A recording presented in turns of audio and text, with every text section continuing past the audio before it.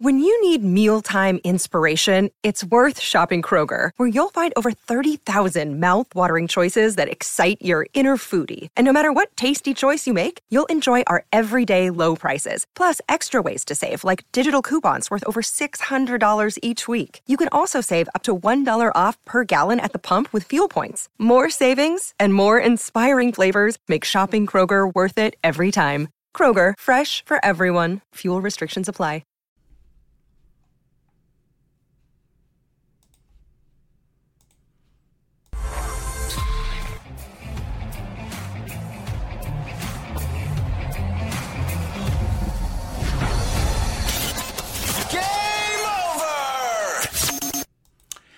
Hello everybody, salut tout le monde, Marc Dumont here. I am your host tonight. The game is over and the Montreal Canadiens enter the holiday break on a pretty fun note.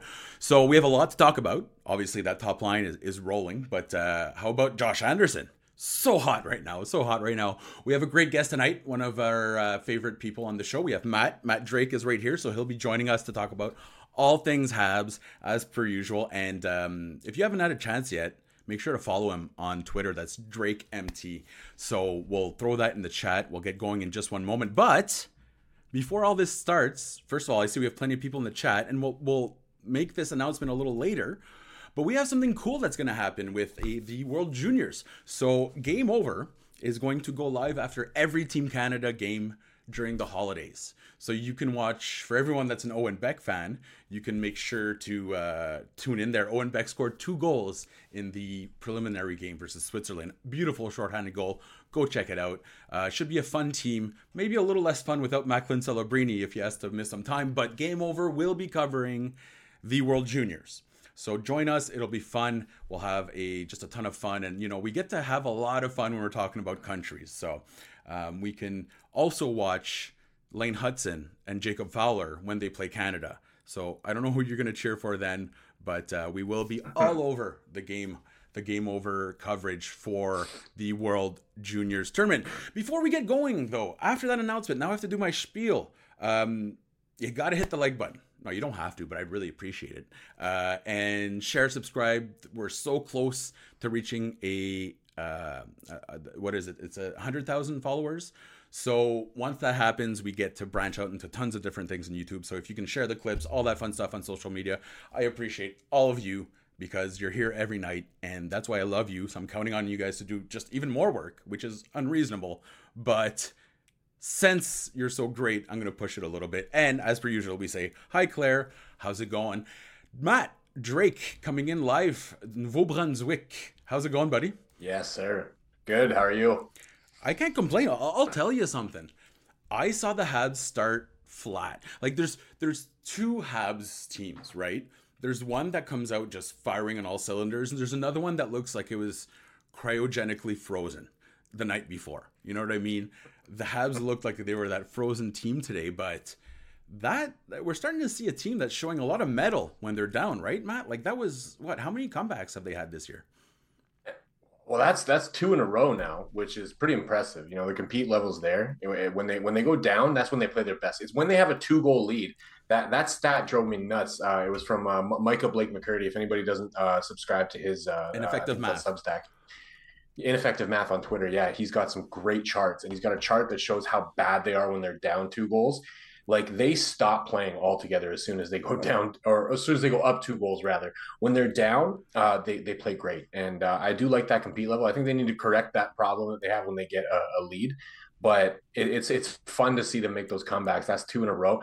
And you touched on something important there, the start. It's like at the start of games, they can't hit the net. It doesn't matter how much possession they have. They could be dominating possession. In this game, I think the Blackhawks in the first 10 minutes maybe had the puck on their sticks for 2.5 minutes tops, and the Habs had 3 shots. And it's, how's that possible? Well, they're getting blocked and they're missing the net. And then I feel like they go into this funk where they start trying to make too many passes and trying to get that perfect shot where you can't miss. And they never find it. And so it leads to a low event start to the game. But I like the way they overcame that and got back into this one. So you got to give them some credit. But yeah, they do need to address that a little bit, because the inability to hit the net in the first 10 minutes was it was something. Now, the Blackhawks, and this was so important if we go back, there was, first of all, the save by Caden Primo on this play was actually really nice. But then the Blackhawks had a perfect opportunity to score. That save by Jaden Struble might have saved the game for the Montreal Canadiens, didn't it? Yeah, if he doesn't get back there and recognize that play and getting behind his goaltender, it could have gone a very different way. I was saying in the EOTP Slack chat during the game, like this one might get away from them. What we saw, I don't know. Last night I was watching the Leafs, and they had a game really get away from them, and they could have been in the same situation like that because you're going into the holidays. These guys can probably smell their vacation. It's not a long vacation, but they've got until the 28th off. You go down 3-0. They might all just pack in and just mail in the rest of the game because, I mean, if you're down 3-0, it's tough to come back from that. I mean, two-goal lead's the worst lead in hockey. 3-goal lead, you usually feel pretty safe with that one. So I think that was a huge play and really a good continuation of excellent defensive play from Jaden Struble. He's made some textbook plays. There was one, I think it was Davidson that was coming down on him. I can't remember who it was. Somebody was coming down on the right wing anyways, and he kind of got beat, but he was able to adjust and then get in and put the body on him and ride him into the corner, take the puck and send it the other way.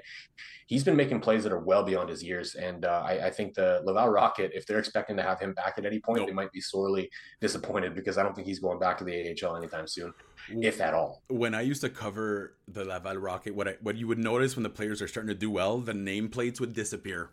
Like when they're playing well in the NHL. and if I'm the equipment manager, I think tonight I go and I peel off the Jaden Struble nameplate there because I'm with you, Matt. It's what you pointed out there was so important. This is his 15th game in the NHL.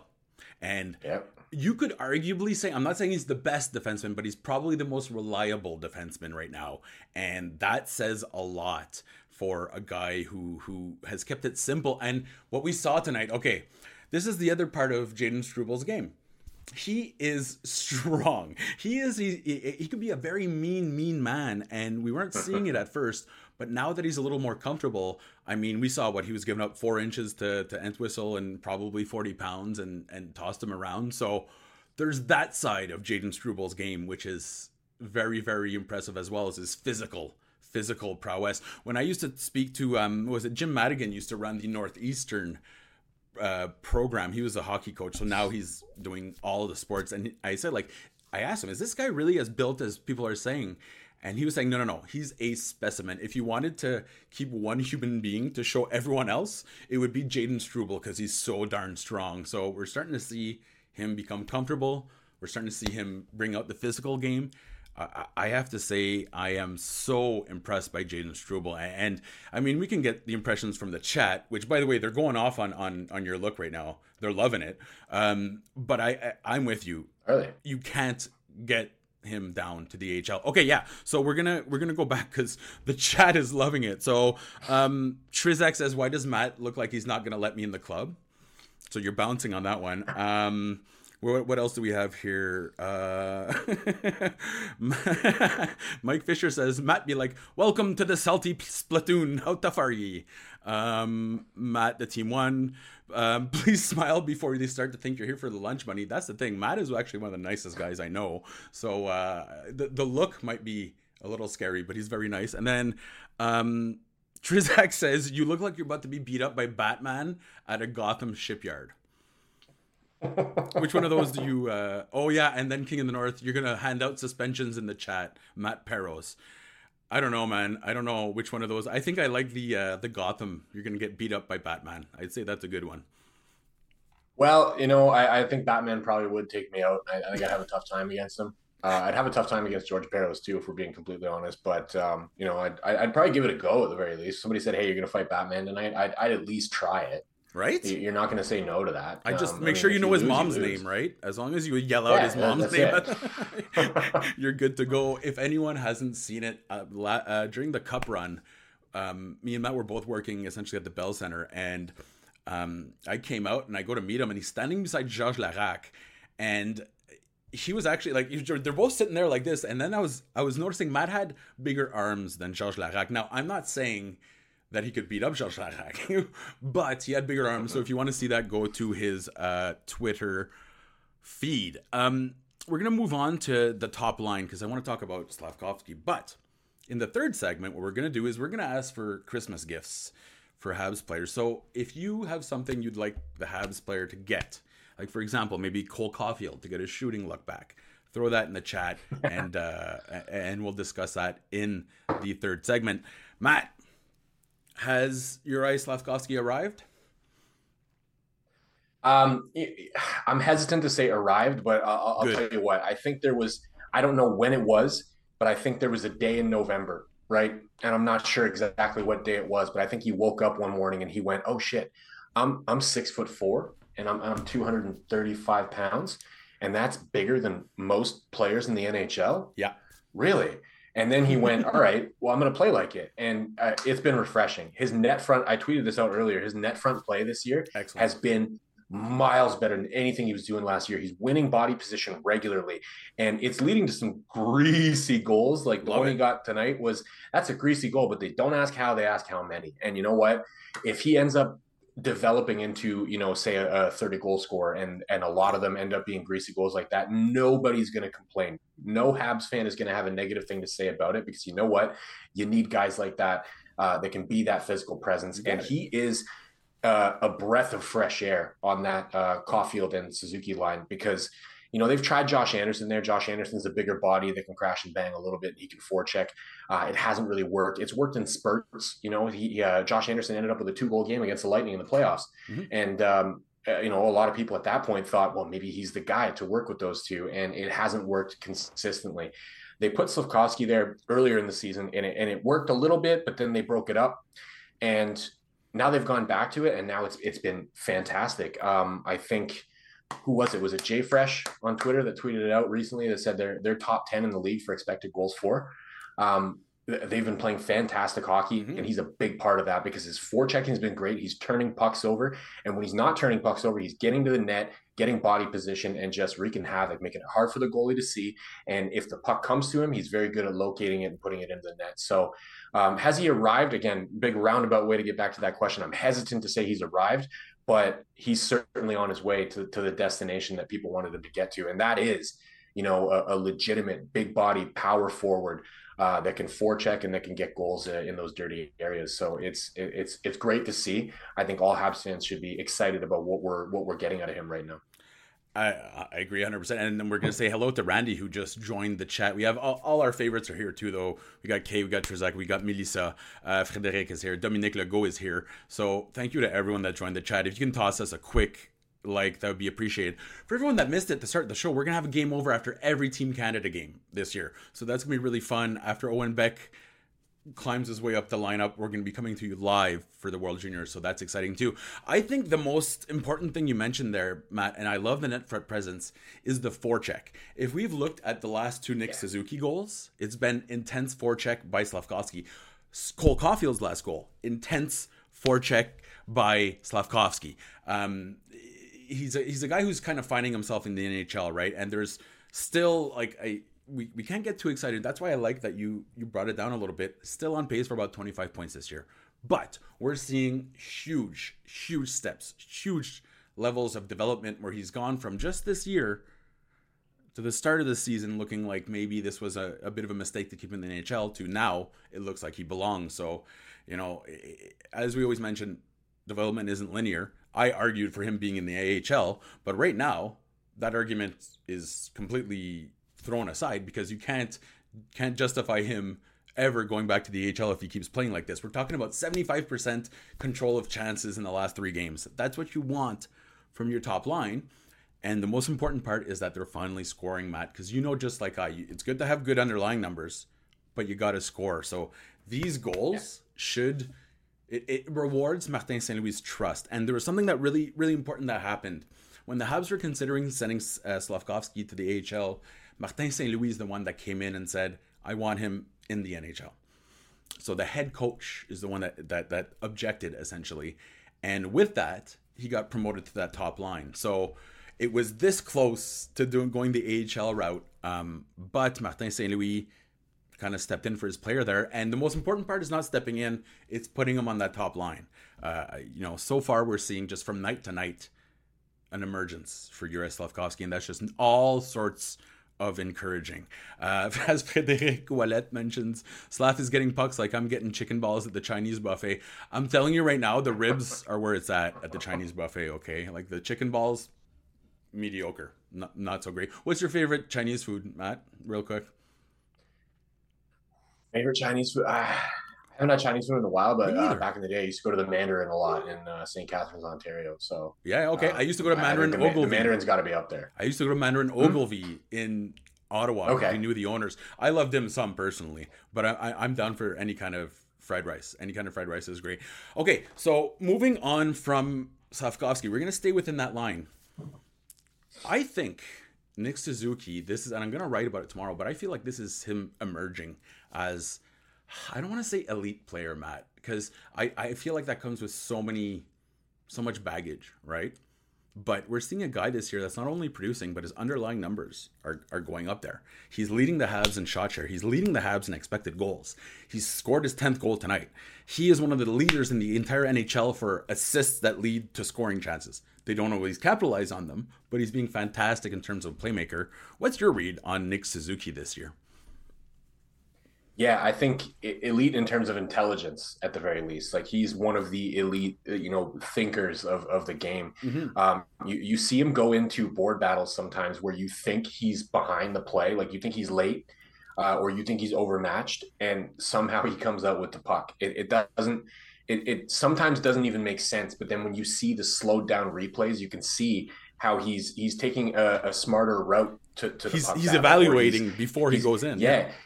He's getting himself in a position where he knows he can get that stick lift in. But maybe he knows he's overmatched, and he goes, all right, this guy's bigger than me. So what I'm going to do is, instead of just charging in there and putting the body on him, I'm going to come around this side and I'm going to get my stick up under his stick and I'm going to take that puck. And is he elite overall in the NHL right now? I don't think anybody could really make that argument. But again, elite in terms of the way that he thinks the game, and it's gonna lead to more points. Like you said, the fact that he's got the most assists that lead to scoring chances. Eventually, that line right now is playing so well, and we're just now starting to see them get the points to come with it. It's only been in the last couple of games where those points have been coming along. I think the longer that he keeps them together, Martin St. Louis, that is, the longer that he keeps them together and lets them keep developing that chemistry, we're going to see an explosion. And I think it's coming. I think we're on the cusp of it. And we're starting to see the beginning here where they're starting to pile up the points a little bit. It's going to be maybe on the other side of the Christmas break. We might see that explosion come. And that's where towards the end of the season, we might be able to start having that conversation about whether or not he's elite leading into next year. Right? Give them another off season, give them a full training camp to work together, and then give them an actual full season where they're all playing together as a unit. And we'll see if Nick Suzuki can really enter that conversation for elite player in the NHL. But I do have to say, I'm loving what I'm seeing from him. I think it's entirely possible we see another career high from him this year, which in this season where they've been relying so heavily on their defense to generate points for them, I think is a huge win for the Habs. He's playing great hockey. Leave them be. Leave that line together, because that's some of the best hockey that we're seeing right now is when those guys are on the ice together. And you hit the nail on the head to leave them be, because at one point Nick Suzuki, after a game, I think it was after their 6th game together, good underlying numbers again, like, yeah, that's great, but they weren't scoring. And Nick Suzuki specifically mentioned in the interviews, like, I really hope they keep us together, and I've never seen him say that before about a line. So I think he's happy too to not have to drag a couple guys, right? And the other part too is that Cole Caulfield isn't necessarily playing his best hockey either. So there's still room for improvement on that line as well, right? So all in all, I think this is Nick Suzuki's emergence as just I hate to say this because a lot of people will think it's an insult, but he's really like a better version of Saku Koivu. And for those that saw Saku Koivu in his prime, when he was leading the NHL right in scoring, right before he got his knee blown up, he was a very, very good player. So we're seeing Suzuki, drive the play, be very good defensively. And it's kind of what we saw in him a couple of years ago, but those underlying numbers weren't great. Now they're up there. So it's just beyond encouraging for that top line. Yes, Dominique Legault says, would like to see Nick, Doc, and Sean as our top 3 centers. Well, that's the thing, Dominique. I agree. That's fun. Sean Monahan's got to be gone this year. I like, okay, maybe I'm going to ask you this then, Matt, because I'm still going with the idea that the Habs aren't going to make the playoffs. Do you think it's like realistic? Because I hate to throw some cold water on it, but they're still a bottom 5 team for expected goals. They're really getting floated by good goaltenders. Let's be perfectly honest. They have 3 goaltenders among the top 32 in goals saved above expected. Should we start to just forget that and just enjoy the hockey and say, fuck it, we're going to go for the playoffs right now? Is that the way they should be approaching this? I think they have to let the chips fall where they may, right? I think they need to, play out up until the deadline and see where they're at. Mm-hmm. If they were, and I'm with you, I don't think they're making the playoffs. Mm-hmm. If they were in a wild card spot, when the deadline comes, right? They're firmly in a wild card spot. I'm not talking like 5 points out and they're trying to chase their way in. Yeah. I'm talking they're firmly in a wild card spot, maybe number 1 even. Then at that point you could say, all right, let's hang on to a guy like Sean Monahan, right? He's on a super cheap contract. It would be extremely valuable to any team that's trying to go for it and win a cup this season. So versatile. I can't think of a contending team that wouldn't be able to use a Sean Monahan. Not the Leafs. You can play the wing, you can play center. Did you hear on the Maple Leaf hot stove or whatever it was? They were debating between Domi and Monahan, and they're like, no, Monahan can't play. We want Max Domi. Sean Monahan has the same amount of shorthanded goals as Max Domi has goals this year. So, but apparently the Leafs can't use him. Well, there are some Leafs fans that tend to overrate their players just a tad. Sean Monahan is significantly better than Max Domi. Yeah, if you gave me a choice, and Max Domi had a fun time. He was a fun player to watch. He was really good when he played for the Habs. I'm very good. I'm taking Sean Monahan every day and twice on Sundays. Okay. They would actually be a very good team for him to land with, because they could use a little bit more defensive responsibility, and he brings that. But to think the Habs are going to make the playoffs is kind of wild to me. I think they've got a very uphill battle. They're only a couple of points, or I think maybe this win might have put them past Detroit. Well, I'm looking right now. They're 1 point behind Detroit, and Carolina's the last one. Okay. Carolina has 38 points in the same amount of games. The Habs have 35 points. So they're essentially 3 points back of the Capitals and the Hurricanes. Yeah, and all of those teams have more firepower, so it's hard to see them keeping Pittsburgh's pace with there. those teams. The Devils are there below them. Sabres. Sabres have to be good eventually, right? Like they should. The Sens have to be good eventually. Maybe the Sabres were sure pretty. They were pretty good last night, weren't they? They beat somebody in 9-3. Oh, so they converted the 2-point conversion, and they got a rouge after, because we're playing with CFL. That's right. Here. Yeah, exactly. But yeah, the Habs in the playoffs. Honestly, I'm a Habs fan. I bleed bleu, blanc, and rouge. Have my entire life. I would love nothing more than to see them in the playoffs. I don't care if they're underdogs. We saw what happened before when they made the playoffs, when they were underdogs they had good goaltending. It's fun, man. Anything can happen. It's fun, and it's a different level of the sport that we love. But we got to be realistic. This team is still rebuilding. They're probably looking at moving some of these guys, and I don't think, unless they're firmly in a playoff spot when the deadline rolls around, that they're going to avoid making some of these trades. I think Sean Monahan is a clear candidate. He kind of has to go, and that's nothing against him. It's just because he's going to get you a good return if he's healthy and he's doing what he's doing right now, because he's cheap and there's no second year to that contract. I also think David Savard is playing his way into that conversation as well, because he's got championship experience. He comes at a pretty reasonable price tag. He does have another year left on his deal, but the cap's going to jump next year. And by the time the deadline rolls around, his cap hit's going to be negligible. So that team, whoever wants to get a guy like David Savard on their roster, they're not going to have to worry too much about it, because it's going to be a negligible cap hit for this year. And then next year, it's going to jump. So you've got time to figure that situation out. So I think he might be gone as well. And I think a goaltender is gone. Personally, if I had my pick, I'd say send Jake Allen first. I'd like to kind of hang on to Samuel Montembeault and see how that shakes out, because he's still pretty young for a goaltender. There's a possibility that he could be a guy to take over that net permanently. But yeah, I don't see them making the playoffs. I see them making some trades. I think it's a question of when, not if.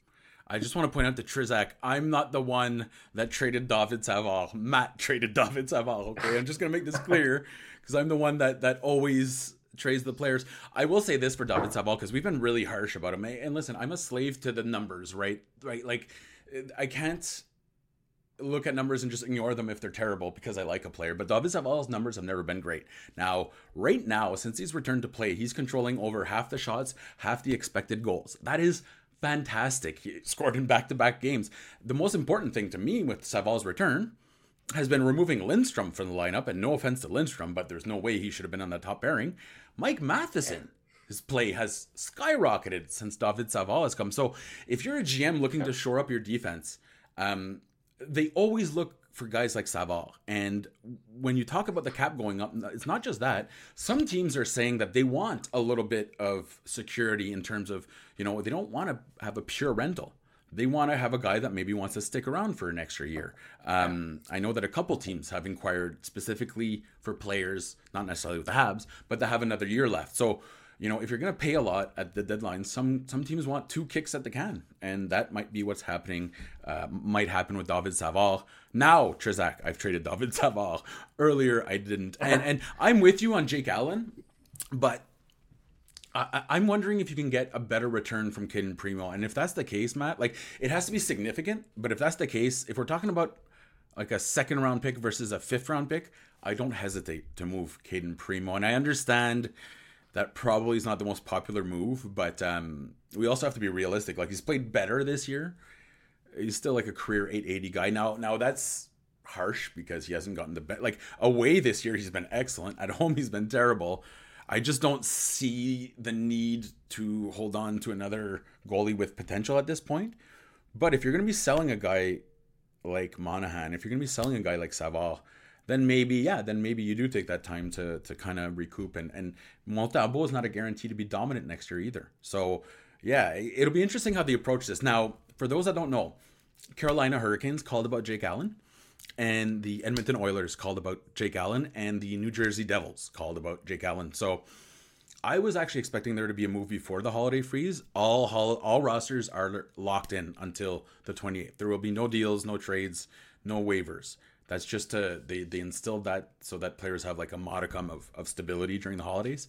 And I thought there'd be a move beforehand, but it's really the goalie market is heating up. The issue is that it never heats up enough to get a big return. So I'm really hoping the Habs move on fairly soon, but it does seem, and I criticize him for it, so I'm going to have to eat some crow here. It does seem like Kent Hughes played his cards right by keeping 3 goalies in the lineup. Again, I don't know how much, if it'll be worth it down the road, but I will admit, and I do this a lot, but I'll admit I was wrong when criticizing the original 3 goalie setup. King of the North says Holtz for Jake Allen. Yeah, sure. Done. Absolutely done. Done deal. King of the North says, I think moving on from Primo is a big mistake for a 5th round pick. Yeah. We agree with that. For a 5th round pick, yeah. That's nothing.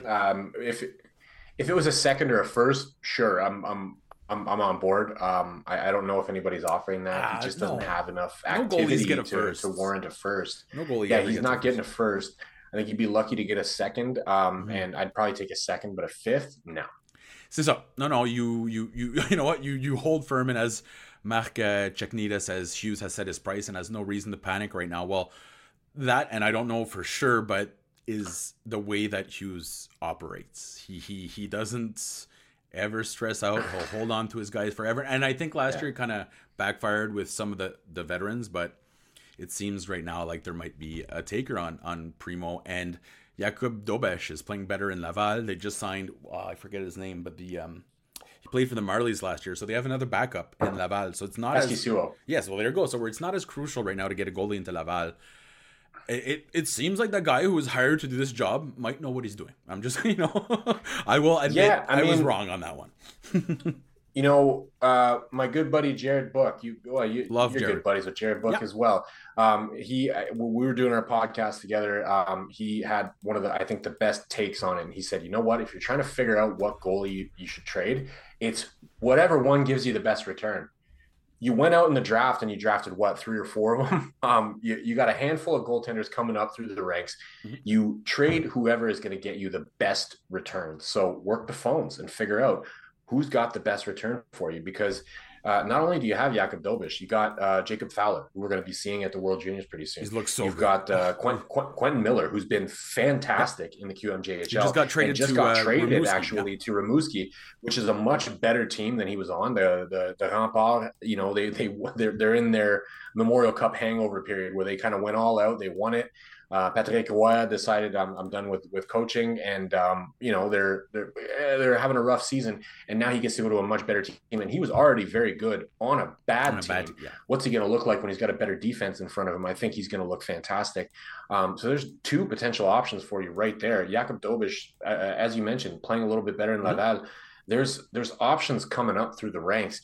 I don't think that he needs to play it too close to the chest here. I think he should really, like I said, and like Jared said, figure out who gets you the best return and then make that trade. Yeah, that's it. Yeah, just go from there, and no rush, as absolutely as everyone has said there. I think really Hughes played his cards pretty right, but I was worried because the goalie market is almost always dead. But then you had a bunch of injuries pop up. You know, stuff like Frederick Anderson, kind of a freak injury there as well. So Phoenix Copley. Yeah. And so, yeah, it seems to go well. Now, Bernardo Sunier was saying, oh, so now you have to admit you're wrong on Josh Anderson. Here's what I will say, because we have to give credit where credit is due. Now, I'm not going to talk about his underlying numbers. I don't care about that right now. Do you know that Josh Anderson has 4 5-on-5 goals this year, this month? And until Juraj Slavkovsky and David Savard scored, he was the only guy that had more than 1 5-on-5 goal this year. So right now, or this month, so we have Josh Anderson has 4 5-on-5 goals, which I guess that empty netter was 5-on-5. I don't remember. Maybe they had a penalty, but anyways. And then you have Juraj Slavkovsky with 2, David Savard with 2, and about 10 other guys with 1. So right now, Josh Anderson is the hottest Montreal Canadiens goal scorer. How's that for a stat? I mean, yeah, I think it's great. I wonder, and you know, I've been thinking about this for a few days now. Like, is there any chance of reviving his trade value that he apparently had last year, that had people calling in and trying to throw first round picks at Kent Hughes, and he was saying no to it? I wonder if this has an effect. I mean, he scored a good goal tonight, right? Just a smart center lane drive, just went to the net. Got a beautiful feed from Sean Monahan. He owes Sean Monahan a couple of beers for that one. But he's been playing better hockey. And I think with any player, sometimes if you get into a funk, you know, you get one goal and then all of a sudden things start rolling the right way for you. And I think that kind of happened for him, because it's not like he was playing absolutely terrible hockey all season. No. He wasn't playing good. I'm not trying to be on the Josh Anderson booster club here, but he was playing bad. He got okay. You're gonna say it statistically had the worst possession numbers in the entire NHL. I mean, there's no other way of. But it's been so much better. He was killing every line that he got put on. Was the big issue for the Habs, right? That, you know, you put him on that line, and then every time he drives into the offensive zone, and he would take a really low percentage shot instead of looking for any kind of pass. Yeah. As a matter of fact, if we're going to be rude to Josh Anderson, I might as well mention there was a point in the first period where he got into the offensive zone, he cut into the middle and threw a weak, super soft backhander on net. If he passed to either one of his line mates, that would have been a goal. But hey, he's scoring now, so we're gonna that's the thing, right? And again, they don't ask how, they ask how many, and right now he's getting many, and I wonder is that going to make a difference in terms of his trade value? Because absolutely he has that profile of a player that gets GMs out of bed. He's got size, and he can skate fast, and he shoots the puck hard. And as much as hockey has moved towards, you know, analytics and stuff, there are still those dinosaurs that go, ooh, you tell me he's 6'3"? I guarantee you there's a bunch. You're telling me how many times does he go over 20 miles per hour? A lot. Like the third most in the NHL, actually. Give me that guy. Yeah. Third most in the NHL. So, I mean, those are the kind of things that get those GMs out of bed. And we know those GMs exist. And we know that Kent Hughes is smart enough to take advantage of those GMs. So I wonder if this production, if he can maintain some semblance of this production towards the deadline, can they maybe recapture some of that value? I think so. I think realistically, they probably should have made that trade last year. Yes, and that's what Bernardo was actually talking about when I went in on that. He was talking about how missed opportunity last year, but Matt, I'm with you.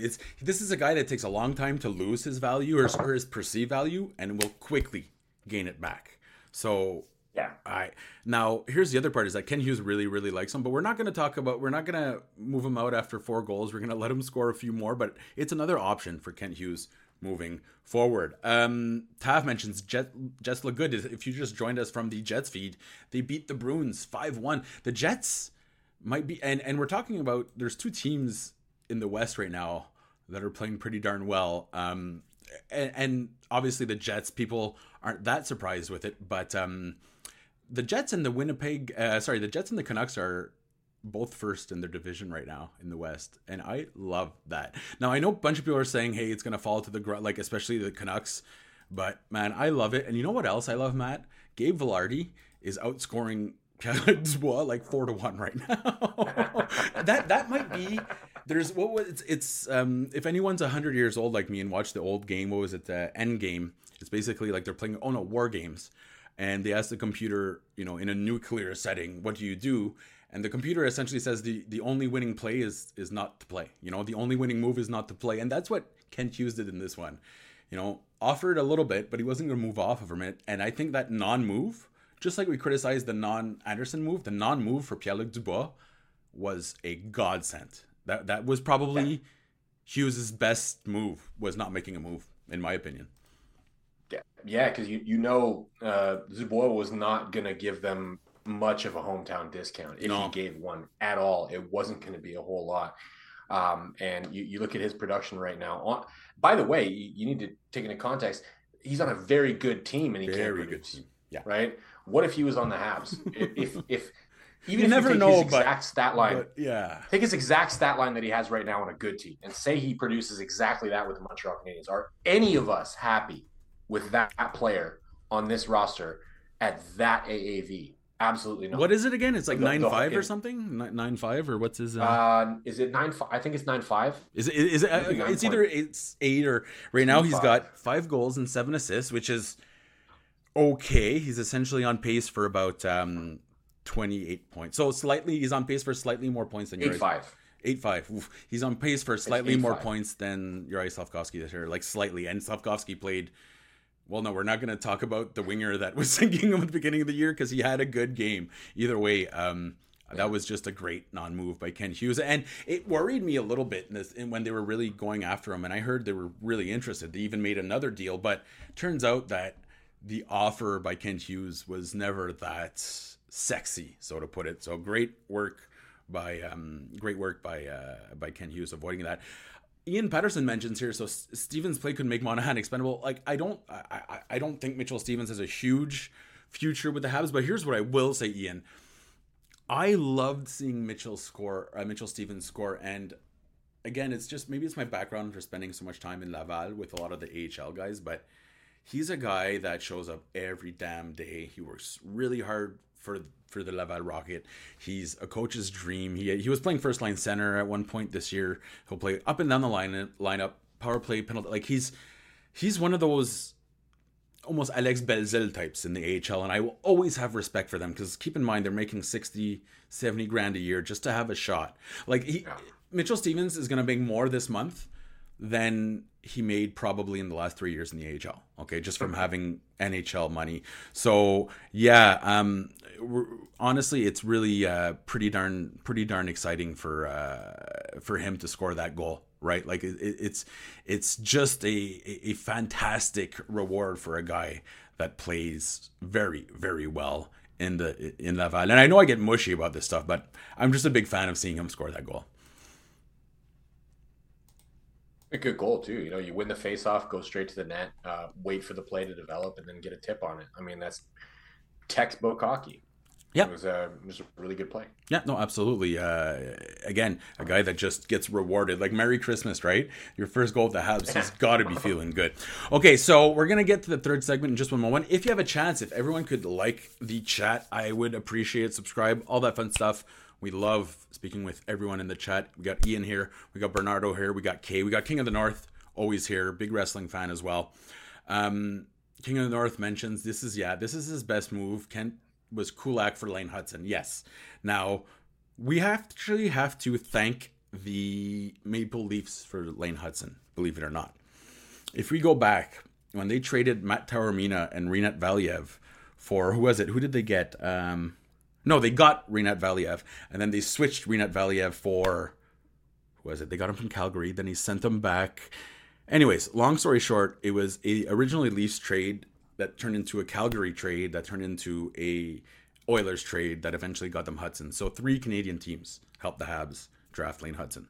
Not bad at all. Mark, can you say Jake Evans played well for my sake as a holiday present? Okay, well then let's go see if he... No, I'm not going to go see his stats. I ignore Jake Evans' stats at all time. Here's what I will say. He's a guy that... Have you noticed that he scored in his first game that he didn't score like for 30 games and no one said anything? That's because everyone knows Jake Evans is just one of those stalwart players. He's just honest yeoman effort every night. We saw him play really well today for a couple seconds on that second line. You know, played really well. But I'm going to move off from Jake Evans, and I'm going to talk about Jesse Ylönen's 4.6 seconds on the top line. How did you think he looked for those 4 seconds that he was on the top line? He had an assist on that goal. A bit rough. I don't know, man. Yeah, you didn't like the first 2 seconds? I thought the first 2 seconds were not great. Well, according to Natural Stat Trick, he had 51 seconds. Oh. And the statistic, I pulled it up because you were talking about Jake Evans, so I was like, oh, let's see what were Jake Evans' stats. Yeah. So he had 51 seconds, and they got, in almost a minute, they kind of got run over. But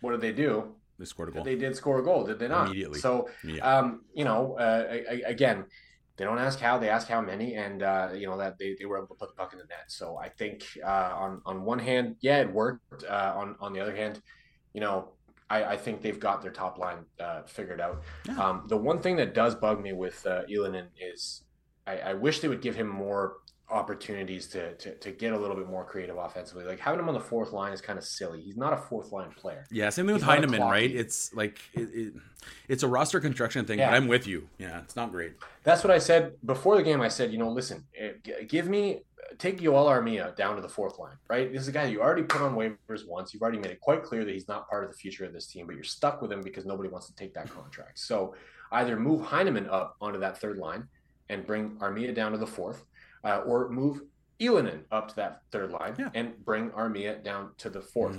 One way or another, bring Armia down to the fourth. And then what really bothered me was when Cole Caulfield missed a little bit of time in the second period there, they sent Armia up to the top line on the power play. They put him on the first unit. It's like, what are you doing? Give that opportunity to Jesse Ylönen. He has a very good shot. Might be the second best on the team, actually. It might be the second best on the team. And behind who? Behind Cole Caulfield. And Cole Caulfield has been struggling to find opportunities in the power play because everybody knows that he's going to shoot. Yeah. So as soon as that top unit goes out, everybody's just keying on him. They're just staying in his lane, and they're staying tight on not tight enough where he can actually exploit anything, but tight enough to stop him from actually taking some of the looks that might be available to him. I think if they gave another shot to that unit like Jesse Ylönen, it might make a difference. It might open up some opportunities for Caulfield. But of course, they're sending out Armia. I do love Martin Saint-Louis as a coach. I've liked what he's brought. I've liked the style of play that they're playing. Has been a breath of fresh air to what we've seen in previous years. Yeah. But that was one decision that really irked me. It's like we're giving an opportunity to a guy who has not done anything to deserve it. I thought he played a pretty brutal game. I thought that penalty that he took with goaltender. And yesterday, another bad silly. Penalty. Yeah. There wasn't a lot of contact there, but there's no reason for you to sit on the goaltender like that. Just be a little bit more aware of your surroundings. You're a professional hockey player. I don't know. That just irked me a little bit. Jesse Ylönen, I think, deserved that shot. I think they should be trying to give him more shots.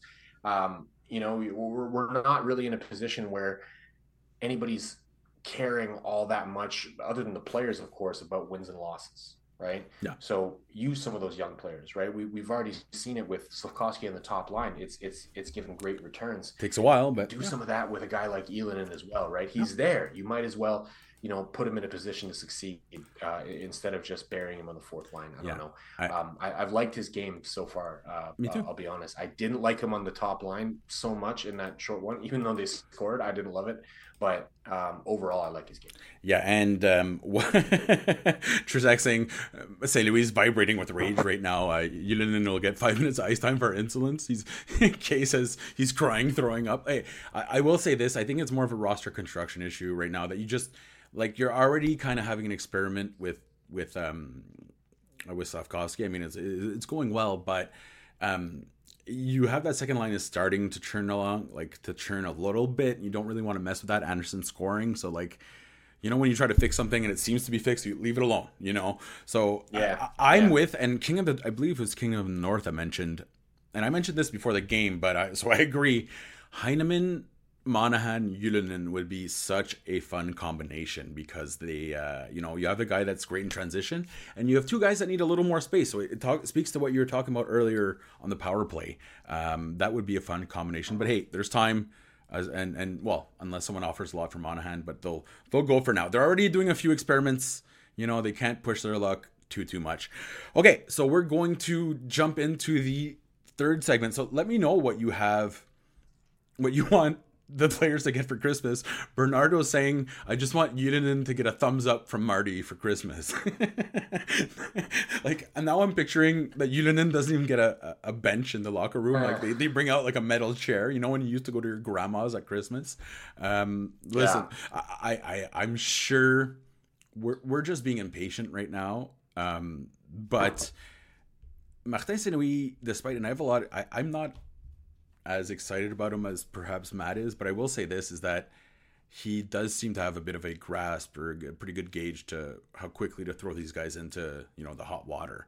Now, say what you will about the development last year for Slavkovsky, we can just forget that completely, but this year we saw that he got brought up at the right time, so I'm going to put a little faith into Martin St-Louis, even though it's funny because now I'm defending him. I'm the one who brought this up. I complain about Ylönen more than anyone else, but we're going to have to give him a chance to just familiarize himself a little bit. And right now, as you mentioned, through all of this, Martin St. Louis is trying to win games. We're thinking about in 5 years, Martin St. Louis is thinking about his next contract, right? So we have to balance that. We have to balance with, what we expect and what we're going to see. Claire mentions, I'd love to see that line as well for, I'm guessing it's about the Anders, or the St. Louis, Ylönen line with Monahan and Heineman. Again, don't hold your breath, Claire. Just because it's not healthy, but also we're gonna have to be a little patient with that. Trinka says nice jersey, Matt. What is that? What do you got there? Is it a Price jersey or a Roy jersey? Does it say Patrick? That's not a P for Patrick, right? Behind me? Yeah. No, there's Price, and I also have Koivu. I don't know if you guys can even. Well, I think I see Jean Béliveau more than anything, but I got Drouin over here. I got Subban over here. I've got Gallagher in the closet. I have way too many jerseys. I don't. Also, I don't have enough. I need to get more. It's funny because I kind of stopped buying jerseys when I started working in hockey, but I still have I'm looking at about 100 jerseys. I wish I could get back into my collection. As Kay mentions, this is the only. She said nice shirt. This is the only thing I kept from the Habs because I'll be honest, it's garbage. All their stuff, the team I used to work for doesn't produce great product. Fanatics is just. C'est de la merde there, but I did keep this and they had the First Nations design one, which was the orange, which was just beautiful stuff. So I don't even think I would get hired by the team because I have the logo tattooed on my chest. Yeah. So they'd probably think I'm a fanatic and they'd be like, "You're not getting in the building." I'm surprised they even let me in the building when I got the media pass to go to City News, because we know they look at some of the stuff that I write. They love me. They know who. They knew who Eyes on the Prize were. I'll tell you that much. That's when I first went up, it was Donald Beauchamp, right? And I was working at the time with Metro as well. So Metro doesn't exist anymore. But I walked up and he essentially cornered me and he's like, "Listen, this is not going to be for Eyes on the Prize. You know that, right?" And I was like, "Yeah, of course not." But he's like, "If I see anything on Eyes on the Prize from what you did tonight, you're going to be in trouble." So it's a little bit better now. But it's they weren't always. We spoke the truth. It's as simple as that. They didn't love that. Yeah. Okay, so what do we have? This King of the North. It's not for a player, but can I give Stéphane Robidas his flowers for Christmas? These young D-men getting rolled out like stallions. I agree. Now, if it wasn't for the Habs having 3 goalies in the top 32 for goals saved above expected, I don't know if we'd be singing the same tune. Now, what I will say is that we're seeing those glaring, like Justin Barron made that glaring mistake today, but we're seeing much fewer of those. How many odd man rushes tonight, Matt? Like 2, maybe 3 for the Blackhawks? Yeah, but how many of those were Justin Barron missing? Yeah, but there's usually like, he cannot hold the line to save his life. There's usually 15 of those, right? So they no, not just from Justin Barron. I'm talking from everyone. So I thought you meant Justin Barron. People from Halifax right now are like, "Come on, man!" Like, no, he's pretty bad at the offensive blue line, but yeah, I get what you mean. You know what I will say to defend him, because this is the same thing as I said for PK Subban. Now, you know what? Statistically, he's actually on pace for like a very similar rookie year as Subban with less minutes. And if you look at his AHL production, very similar to Subban. Now, when puck-moving defensemen make mistakes, it's glaring, right? And our brain, when we're watching these games, okay, so there's 10,000 data points happening at all times, right? Our brain, especially not mine, can't record the whole thing. So what it does is there's something called availability heuristic. And what your brain does is that it like, okay, I remember that Justin Barron falling. I remember Justin Barron losing the puck here. But you don't remember the 5 or 6 times he cleared the zone with control, right? Because that's just what it's supposed to be. Right. So I feel like he gets a bit of a bad rap because of that. However, that's 2 games in a row where we're seeing some pretty brutal, like, you know, the Habs actually take more chances, more shots, have more scoring chances when he's on the power play than Matheson. But defensively, it's a bit of an issue. So I think we're going to have to be a little patient with Justin Barron. Yeah, and to the point of, you know, bringing up all these young defensemen in general, I think it's honestly a good thing because they have an abundance of defensemen. I think they, you know, we everybody focuses on making trades when it comes to the goaltenders, right? Yeah. Because they've got 3 goaltenders, and that's a little bit abnormal. They need to move some defensemen. Do they? They need to make some space on that. I think so. Because they're not going to all turn out, it's not pressing. Yeah, okay. No, they're not all going to turn out. I agree. It's not pressing, but it's not pressing. You can dip into the reserve, yes. Exactly. You can dip into the reserves a little bit and say, all right, we're going to move somebody, right? I mean, Logan Mailloux scored a really nice goal for the Rocket tonight, actually. He scored a knuckle puck. He had a puck coming to him, rolling on its side. Mighty Duck style? Clapped it, top ched, like nothing. And with velocity, too. Mighty Duck style. Knuckle puck. And, you know, he's a guy that he's got some work to do on his defensive game, but offensively, he's a dynamo. And we've seen what Jaden Strubl's done. Jaden Struble was not a guy, I don't think I have not seen anybody that legitimately predicted that he was going to come up and play meaningful NHL minutes. No. And look at what he's doing. They have an abundance of defensemen, so they can afford to make some moves there. Again, it's not pressing. And I think this parade of young defensemen that have been coming up and playing some minutes in the organization has been really beneficial. Arbor Xhekaj also, he scored a really nice goal tonight for the Laval Rocket as well. You can go to Scott Matla's Twitter account if you haven't seen the highlights of that game. He's got all the highlights from the Rocket, and you'll see he scored really nice, a ripper. And this is another guy that he was playing a lot of minutes for the Habs already, and then he goes down after his injury, and he's playing very well down there. It's like they have almost an embarrassment of riches at the point right now, but they're all just young. And they're undeveloped. Yeah. And so when they come up, there's going to be mistakes, right? So myself, I feel like I almost owe an apology to Justin Barron. I've been a little bit harsh to him on Twitter at times because he's made a lot of mistakes. But I think that's part of the game right now for the Habs is letting some of those guys, those young guys come up, make some of those mistakes and figure out, you know, what can they do, what can't they do? And then eventually at some point, that's where Kent Hughes is going to be able to pull the trigger and maybe make a deal involving some defensemen. And I think it'll be for the betterment of the rebuild because they've got so many, and we know everybody's excited about Lane Hudson. At some point, he's going to come up and he's going to do wonderful. No, he's going to sign this summer. I guarantee it. Yeah. I would be surprised if he. No, I guarantee it. 100%. Yeah. I'm losing power here. Damn it! I forgot to plug my. Okay, you keep talking. I'm gonna go get my power. Okay. This is really awkward. Matt, keep talking for about 30 seconds. I got to plug in my computer. No worries. I'm taking over the show. So, the parade of young defensemen is honestly, it's a great thing for the organization. You get to try out as many people as possible, find out what they can do, and then you can make a trade after the fact. Again, I already mentioned earlier the possibility of trading David Savard, which at the beginning of the season, like in the training camp, it would have seemed crazy to send a guy like David Savard anywhere, because what are you going to do on defense at that point?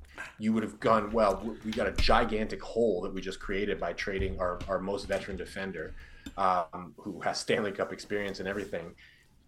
And now, when we get to this point, now that he's returned from injury, it seems logical to trade David Savard, where in the preseason, it was like, we can't possibly get rid of him because the team is going to be kneecapped to the point of absolute unwatchability. And now we've seen what some of the young defensemen do, and it's like, well, we could do without him, and we could afford to trade a guy like that. So I think, again, long roundabout way to re-answer the question. It's a fantastic thing for the organization to see this many young defensemen playing minutes this season, and I look forward to more. Honestly, I'd like to see them give Logan Mailloux a shot at some point.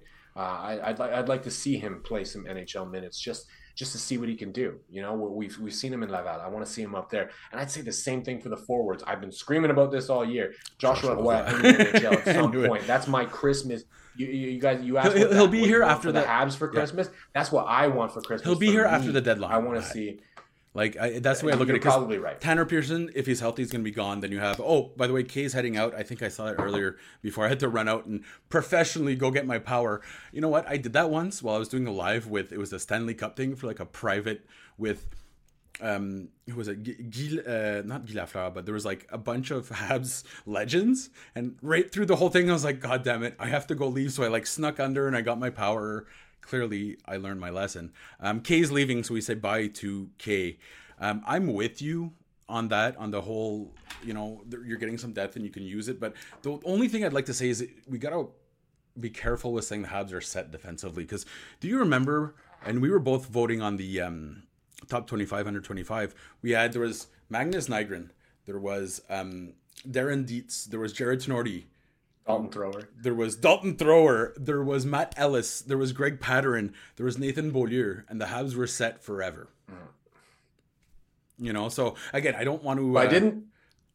I didn't say set. I said they have seemingly an embarrassment of riches. That is true. And it's a good position to have them, Matt. And especially, Matt, like, right-handed defenseman, always worth more. Even if Logan Mailloux doesn't make it this year, you can probably get a good value for him on the trade market. Same thing with Eggstrom, or even we saw William Trudeau, which I was just praising him to the high heavens to start the year, and he had a rough start. Tonight looked very good. So yeah, and Sean Farrell came back from injury, boom, scored, got an assist. You know, so we're seeing a little bit better in Laval. Actually, there's King of the North is mentioning Chris Weidman. Do you know what? Go to the NHLPA website. Chris Weidman right now is opening a chain of salons with his wife. So they started a business during the pandemic, and now they're just expanding. So good for him, man. He's living the good life. And I'll tell you right now, nicest guy you'll ever meet in your entire life. Like, when he says he's just happy to be here, he's absolutely not lying. Like, he would be paying to play hockey if he had to. So Chris Weidman is just one of those genuinely great guys. Okay, I think we're going to wrap it up shortly. Again, I'm going to beg everyone to throw a like. We've been running for about an hour now, so that's why. You know what? I thought we could get through with my power, but clearly, much like the Habs power play this year, ineffective. I will say this before we go on. And first of all, I want to thank Matt. So I'm going to go grab his Twitter account real quick and put it in the chat. But it's not just Matt that I want to thank. I want to thank all our amazing guests that have joined us this year. And we're really lucky that we have such a huge group of people that we can pick from. Obviously, you know, they're all very important. But I was about to link the Zoom chat that we're on, Matt. I was about to invite absolutely everyone to join us, but we would be nothing without everyone that's in the chat every night. Like, I know I go on and on about this, but we're just really so lucky to be here and to have everyone here. So Ian, Trinka, King of the North, Kay, Trizak, all our good friends. You know, I mentioned them at the start of the show. I don't want to leave everyone out. Frédéric Wallet's always here. Melissa, always here as well. We really, really, really appreciate. Bernardo has been here all, and he's keeping me honest about Anderson, so I like that. And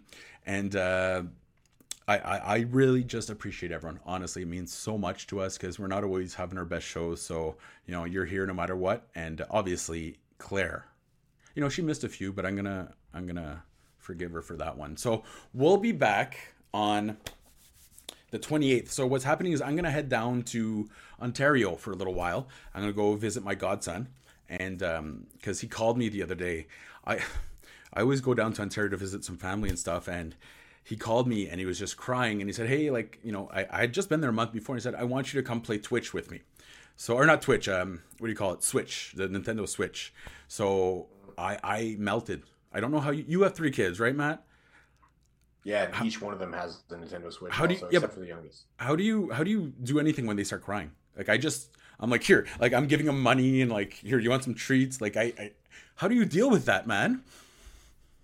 Well, it depends why they're crying, right? If there's blood, then I've got things that I need to do. If there's no blood, then it's you got to convince them that they're overreacting. Yeah, well, when they sometimes it works, sometimes it doesn't. When they dropped me off at the train station, it was his mom, and I just, like, you know, I said bye.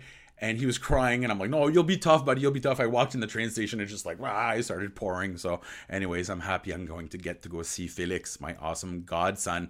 Mathieu Barrette mentions, enjoy the holidays. Hey, yeah, I want to extend that to everyone. A Merry Christmas. Happy holidays to everyone that do not celebrate Christmas.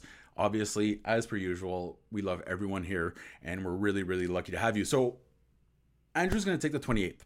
I'm going to convince him to take the 30th as well. He doesn't know it yet. Then I'll be back on New Year's Eve. So we're going to do our usual. Last year we did just me and everyone for New Year's Eve. We're going to do that again. We're going to have a lot of fun. We're going to keep it quick because I know some of you have social lives. I don't. But I'll see you all again. It should be the 30th. I'm going to say the 31st. Again, Andrew doesn't know, but I'm going to beg him to take over my shift so I can go play Nintendo Switch with my godson. And you know what? I think that's the right decision. What do you think, Matt? It's a good call. You know, you only get one chance with kids being young. I just took my my youngest son to California recently. Took him to Legoland. Oh. I got no reason to go to Legoland, but he had an absolutely you loved it. Time. You loved it. Yeah, well, I loved it because he loved it, and you know, seeing him enjoy it that much was amazing. Incredibly valuable to me. So I'd say the same thing for you playing Nintendo Switch with your godson. You know, maybe you don't feel like playing Nintendo Switch, but sometimes you can play Nintendo Switch with him, and maybe it makes your life, you know, your moment that's what it is. That much better just to be with him and to have that time. So I always say it's for him. I'll be honest, it's good for me as well, right? so absolutely. Except for he dominated me once at Mario Kart. Now I won't get over that. So yeah. Bernardo says Yulinen should try the tactic with Martin Saint Louis. Call him up, start crying, say he wants to play Nintendo Switch with him. It might work. All right. Thank you. Actually, I live, apparently, Martin Saint Louis, when he played for the St. John Flames, lived in my house that I live in right now. Does your garage door have puck marks all over it, or? There's a couple of dents in it, but I don't know. I was told by somebody else who lives here. They said really? that's the house that he lived in when he played for the St. John Flames. Not bad. And I'm like, cool. So now I'm going with it. I don't know if it's true. You mean when the Calgary Flames decided to waive one of the best players of all time in the NHL? Yeah, that was yeah, and they made one of the biggest mistakes known to hockey. Boom, boom, boom. All right, thank you so much, everyone. We're gonna see you all soon. We're gonna see Mathieu, Frédéric, Claire, Trinka, and everyone else, Trizakin, King of the North, NK, and all our favorite people soon. Make sure to like, share the chat. If you like what you see, you can talk about it on social media. And if not, that's fine too. I want to wish everyone a very, very, very Merry Christmas. Happy holidays. We're going to see you again, like I told you. Andrew doesn't know it yet, but he's going to take over the 30th game for me as well. So I will see you on New Year's Eve. And in the meantime, we're going to end it the same way we always end it. Bye, Claire. Bye.